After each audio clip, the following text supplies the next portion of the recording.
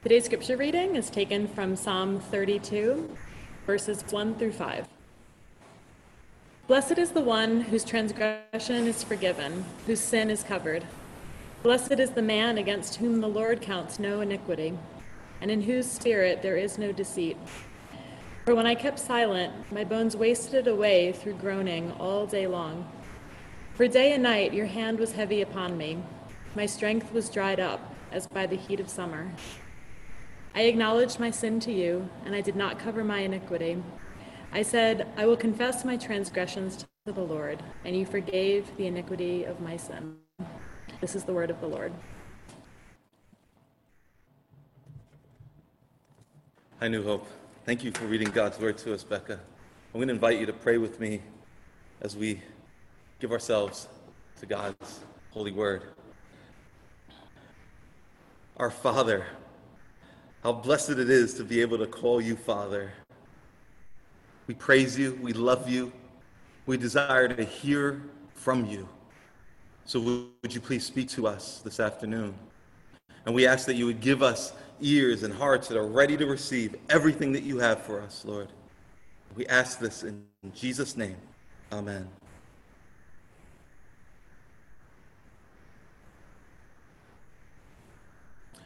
New Hope, our culture encourages us to hide our sins, to pose as righteous, and to condemn others. Whether it's in the public square or it's online, people are ready to attack and ruin anyone whose hurtful words or deeds come to light. Some have called this phenomenon cancel culture. It's a culture that encourages the shaming of offenders, and if possible, the ruining of offenders. If more traditional societies had stoning and shunning, we have canceling. And it really does come natural to us, doesn't it? That instinct to see people punished mercilessly for their sins. In fact, it feels good to say, what a horrible person. Technology has made it easier to uncover other people's sins, and frankly, I am thankful to God for that, because iPhones and body cameras and YouTube have all helped to reveal injustices, haven't they? In some cases, they've helped clear the innocent and hold the guilty accountable. Abusers who are called to protect, or lying witnesses, or unfit leaders, they've been caught and sometimes prosecuted. But technology cuts both ways. Because of social media, many of our words and our actions are now stored somewhere on the cloud. They're searchable, they're waiting to be uncovered. A few days ago, I told my daughter that if she intends to ever hold public office or be famous one day, she should stay off of social media. And she stared at me blankly because she's 4 years old and had no idea what I was talking about. But I wonder, what must it feel like to be a celebrity in 2020 and know that there are some old, regrettable videos out there just waiting to go viral and ruin your career? Or maybe there are people out there who know some of the horrible things you've done, and when the time is right, they might break their silence and tell their story, your story.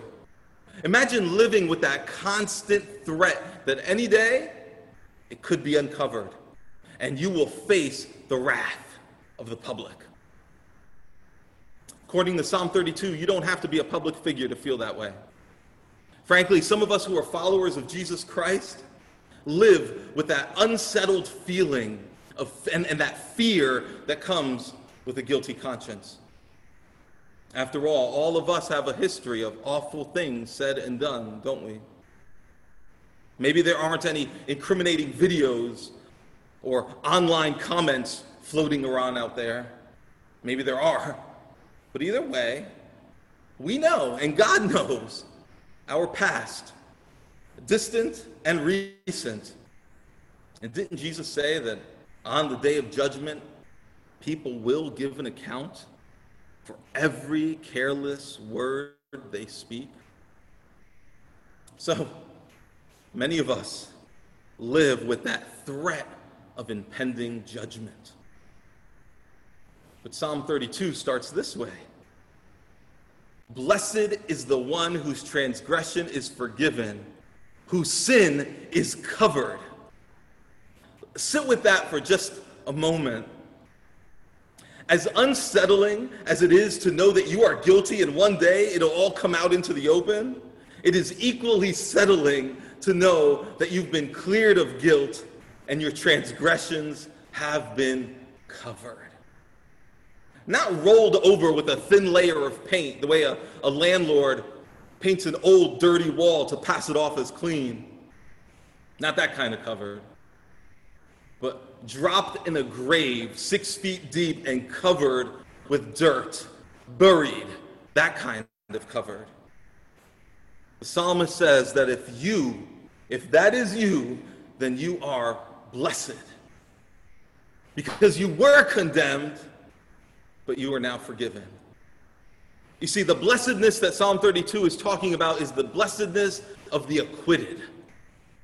You might call that blessedness happiness or relief. It's freedom. It's the relief of receiving mercy. It's the happiness of experiencing grace. Because even when you were dead in your trespasses, God made you alive.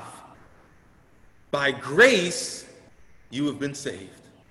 What a relief. But my brothers and sisters in Christ, do you always feel that way? Blessed? Because your sins have been forgiven? You know, the Bible talks about the wages of sin in Romans 6:23, but it also talks about the weight of sin.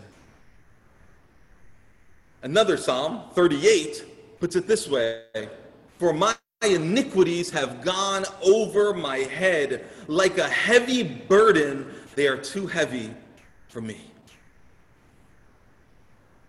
Sin has a weight. Our psalm today, 32, in verses 3 and 4, it says something similar. It says, for when I kept silent, my bones wasted away through groaning all day long. For day and night, look, your hand was heavy upon me. My strength was dried up as the heat of summer. You see the weight there.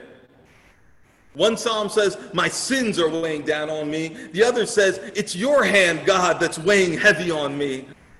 For the follower of Christ, it can feel like both.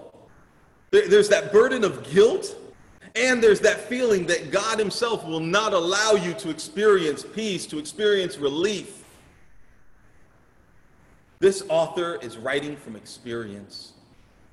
He knows what it feels like to carry regret and shame. He knows what it feels like to feel pinned down with the fear that others will find out and that God himself will punish. You see, it's the opposite of that blessed feeling of verse 1. Guilt crushes happiness. Guilt crushes hope. It's so heavy, it crushes worship. It's that heavy. And the enemy, Satan, he knows this. And that's why he's quick to remind you of your past failures, to tell you that your sins have disqualified you. You're not worthy to be called a follower of Jesus. You're a phony. You're a hypocrite. That's who you are. And one day you will be uncovered. That's the weight of guilt. So many of us carry it. But Psalm 32 says you don't have to. Jesus can do it for you. In fact, if you haven't trusted yourself to him, he has done it for you. And as I heard Pastor Anthony Carter say recently, you need to stop carrying what Jesus has already taken from you. He is strong enough to carry the weight of your sin, and he did. He took the guilt and he was judged for every careless word, for every deed and thought that you hope that no one will ever find out about. He carried all that on his shoulders as he hung on the cross, arms outstretched, holding the full weight of that burden. The hand of God pressed down on him in judgment and killed him. But that weight of sin could not keep him down. I love this image. Not only did Jesus stand back up under that weight, but he stood up and he hurled that weight into oblivion. Because Psalm 103 verse 12 says, as far as the east is from the west, so far does he remove our transgressions from us. That far. 4 years ago, a very big man named Eddie Hall set a world record when he deadlifted 1,102 pounds. That's over half a ton this big British man picked up and put down. And just a month ago, that record was broken. It was broken by Hafthor Bjornsson, an even bigger man who's known for playing the role of Mountain on Game of Thrones, a show which, incidentally, I wish every Christian, out of love for God and love for women, would refuse to watch and support. Bjornsson stood in front of 1,104 pounds, and he strapped his hands to that bar, and he stood up straight with it. He broke the record, and he put it back down. And the crowd roared and applauded. But what if right after he did that, what if Eddie Hall were to walk into that room and stand in front of that same bar stacked with 1,104 pounds, and what if he were to strap in, trembling and sweating, and what if he were to stand up with that weight? But instead of putting it down, what if he swung it and cried out and hurled it through the wall, never to be found again? Forget Bjornsson, that is some Thor-type powerlifting.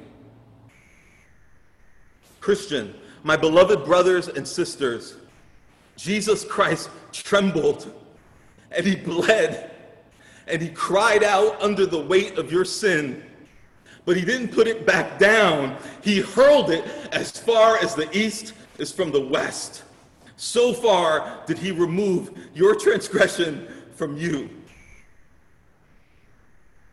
And he did not do all that so that you and I could live weighed down by guilt.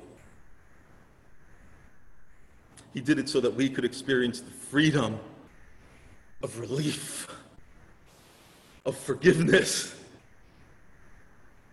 When my wife and I had been married just a few months, we traveled to the place where she was born, Santo Domingo, Dominican Republic. And there's one particular day of that trip that is recorded in my mind in HD or 4K or whatever the best one is. We took a little boat out to an island off the coast of Santo Domingo called Saona. And I had never been anywhere like that before. I had never seen sand so white and water so clear. We walked out into the ocean. I don't know how far, 25, 50 yards, I have no idea. We walked pretty far out to the ocean, and the water was still, it was just up to our shoulders. But as we looked down, we could still see our feet clearly in the white sand below. And as she and I floated out there, I thought, I have never felt this free. I have never felt this okay in my life. And in fact, I try to recall that feeling from time to time to make sure that it stays there and I don't forget it. Last Sunday, Alex compared abiding in Christ's love to relaxing in a hot tub. Do you remember that? I love that imagery. But listen, brothers and sisters, beloved children of God, Psalm 32 is inviting you to lay back in the crystal clear ocean of God's love. To feel the cool water of his mercy and the warm rays of his grace on your skin. Brothers and sisters, God is not angry at you, nor is he ashamed of you. His love is vast. It's an ocean. And you have been welcome to swim and rest and splash in that love now. And when you experience it, you don't want to leave. Just like I didn't want to leave that island. So how do we get there? How do we experience that? Because let's be honest, it's not where we're always living, are we? Some of us feel like the weight of our sin is actually sinking us. We're not floating in the ocean of God's love. We feel like we're weighed down to the bottom. What kind of guilt is weighing on you? I wonder what kinds of failures. Maybe some of you who are fathers, maybe a day like today when you're honored and you're congratulated and you're hugged, maybe those failures start to play back in your mind. Your failures as a dad to the children you love. Maybe it's your failures as a spouse that are weighing you down. It's your failures as a human being. You feel like the Lord has given you so many opportunities and you have failed. Some of you maybe feel like this pandemic has tested your faith and you haven't done so well. Some of you who found yourselves homeschooling over the past few months, maybe homeschooling brought out some of that impatience and that selfishness and that anger that you so hate about yourself. That's weighing you down. Some of you, maybe this pandemic has given you a good 3 months to grow in your knowledge of God's word, to slow down and abide in him. But you haven't done that. You've squandered it. And you don't know when you're going to get another 3 months like that again. But now the reality of your sin weighs heavy on you. The author of this psalm knows that feeling, but he also knows how to get back to the clear, cool water.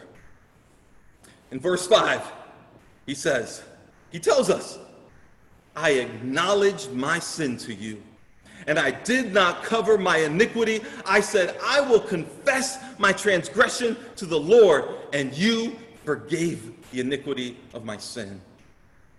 That's how we get back to knowing the reality of verse 1. You see, the way back to knowing, experiencing in a felt way that clear, cool water of God's mercy and the warm, soothing rays of his grace, the way back is so simple, but it's very unnatural. It's countercultural too, because our culture tells us, hide your sin and pose like you are good, like your life is fine, you are a success. Do it on social media. Do it in your conversations. Do it in your small group. Even in your closest relationships. Do that. In fact, do it when you're alone and you start to feel guilt and shame. Ignore it. Pretend it's not there. Deny it. This is what our culture and our hearts so often tell us. Pretend it. So often we hear this, we're being told, ignore, pretend, deny. Ignore, pretend, deny. But the psalmist says, I tried that. I lied to myself that everything was okay, and all I felt was burdened and exhausted. Verse 4, Psalm 32, my strength was dried up as by the heat of summer. It's exhausting to pretend you're fine, isn't it? It's exhausting to carry the weight of guilt and try to pretend like you're not carrying it. Lying to yourself. There's no relief in that. There is no rest in it. But the psalmist says in verse 5, I finally did these 3 simple things, and it changed everything. I acknowledged my sin. I did not cover my iniquity. I confessed my transgression. In other words, you know what he did? Stopped ignoring, stopped pretending, stopped denying. Stopped ignoring, stopped pretending, stopped denying. And where did that get him? To the clear, cool water and the warm, gentle sun. He's telling us, look straight at your sin for what it is. It's uglier than you will admit. Look at it. It's hurtful. It's damnable. Don't hide it. Don't rationalize it. And then verbally admit it to God. If you have never done that, He is inviting you. The God Himself is inviting you to give the weight of your sin to the one who can take it, who was willing to take it to the cross and stand up under it and hurl it into oblivion. Let's go back to the cross, where Jesus, not only did He carry the weight of sin, but He faced the scorching desert heat of judgment. He did not do all that so we could keep ignoring and pretending and denying. Jesus did not do all that so that we could continue ignoring, pretending, and denying. Two takeaways, and I'm hoping we can all walk away from this passage with. Simple. First one, my beloved brothers and sisters in Christ, Christians, enjoy God's grace. Enjoy God's grace. The reality of the cross means that it is now safe to face your sin and say, yes, I'm guilty. Because there is therefore now no condemnation for those who are in Christ Jesus. Romans 8:1 tells us that. So, enjoying God's grace means in part uncover your sin and confess it to God and to whoever else you need to. All of it. What do you got to confess? What do I have to confess? Maybe it's some pride and self-righteousness.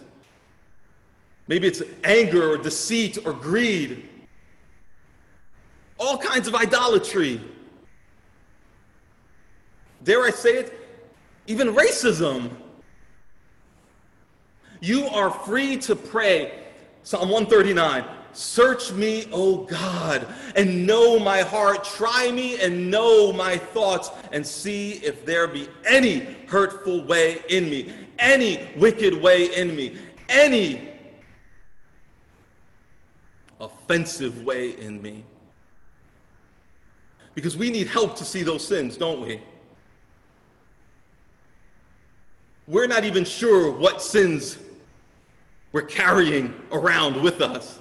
We need God's help to even look and see and uncover. We've conditioned ourselves to ignore and deny them and keep covering them up so well that sometimes we don't even see them anymore. You are now free to search and to be searched. And whatever is uncovered, you can openly confess. Because blessed is the one whose transgression is forgiven. The accuser, Satan, says you're a sinner. You can say, tell me something I don't know.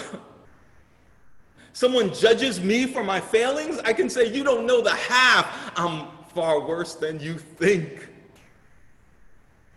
The grace of God frees me to say that. Look, it's not that I take my sin lightly. I've offended God and I have hurt people. And if there are earthly consequences, I deserve them. If restitution needs to be made, I need to do that. If I'm canceled, so be it. But I know this, He canceled the record of debt that stood against me. He set it aside, nailing it to the cross. Colossians 2:14. So there is no condemnation. Enjoy God's grace. New Hope. Difficult conversations are happening right now. And some of us are engaged in those conversations. They're happening even at a national level. Necessary conversations, sins, some even not just personal sins, but national sins that are centuries old and have never been fully addressed. They still affect millions of our brothers and sisters, especially our black brothers and sisters. Finally, some of those age-old sins are being acknowledged. Good. Praise the Lord. But are we ready, as God's people, not to ignore and pretend and deny, but instead to say, search me, Lord, and know my thoughts.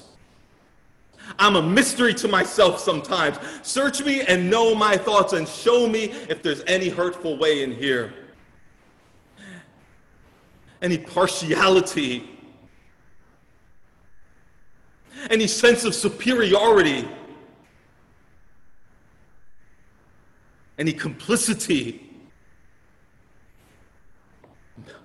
or just indifference, lack of love and a care for those who have experienced the brunt of sinful injustice. And if there is anything there that you find, Lord, are we ready to acknowledge and confess it before God and our brothers and sisters? That is not easy, but it is the way that we get back to enjoying that ocean with the crystal clear water of God's grace and the warm rays of His mercy. Enjoy God's grace. Enjoy God's grace. And secondly and lastly, Christian brothers and sisters in Christ, give God's grace. Give God's grace. Our God is so unlike us. He does not hold sin over our head to shame or manipulate or crush. He doesn't cancel, but we are good at doing all of those things, aren't we? One word that I hear a lot lately is the word weaponize. And this resonates with me. I know how to weaponize someone's sin. Perhaps we all know how to weaponize someone's sin. That is, someone gets caught, or they confess openly, and we can use that confession or that charge to now hurt that person mercilessly, even ruin them. And it's almost like there's a certain happiness in it, a satisfaction, almost as if we could say, blessed is the man who gets to crush someone else with their sin.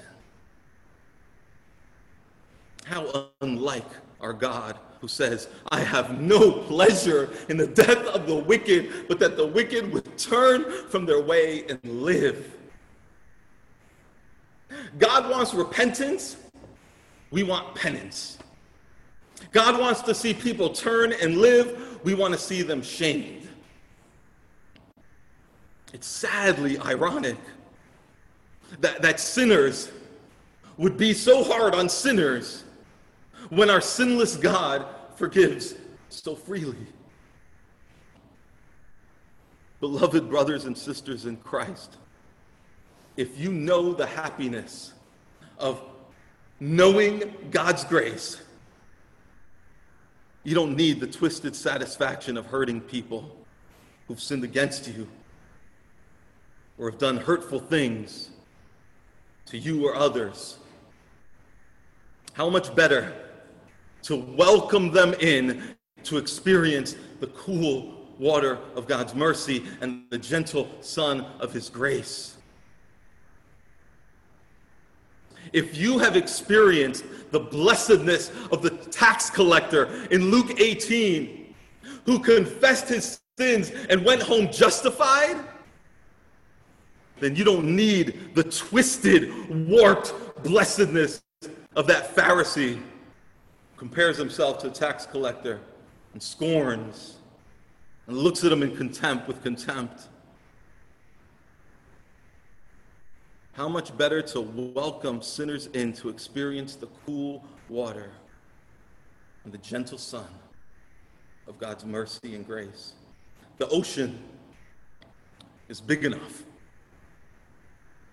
That doesn't mean that you or that we as a society need to ignore the evil that people have done or sweep it under the rug. No, no, no. There are earthly consequences for evil. We all know this. There is such a thing as temporal, earthly, right here and now justice. And temporal justice, its true justice, is good, and it honors God. There is the need for restitution here and now when we sin against others, hurt them, take from them. We need to return, repair, make things right. There's no doubt, and I'm not saying any of those things are unimportant, but if we know the blessedness of having our sins covered and our transgressions forgiven, we won't look to cancel and crush those who have crossed the line. We will hope for repentance. We will welcome confession, because we will see people as desperately needing the mercy that we got and never deserved and still don't. The desire to drag people for their sins, it reveals pride. It reveals a lack of appreciation for God's grace. It reveals an unwillingness to acknowledge your own sinfulness. That impulse to drag people and crush them and shame them for their sins, it reveals an impoverished experience of God's grace. Because when we truly begin to enjoy God's grace, we will feel free to give it out.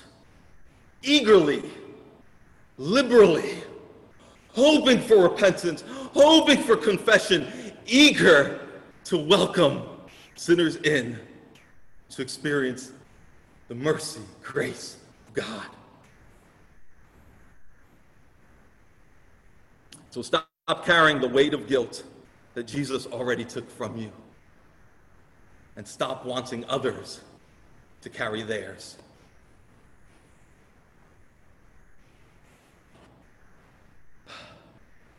And the reason we can do that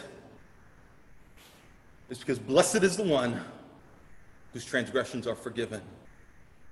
Blessed are the ones who have heard these freeing words.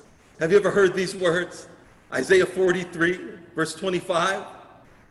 God says, I am he who blots out your transgressions for my own sake, and I will not remember your sins. Praise be to God. Please pray with me.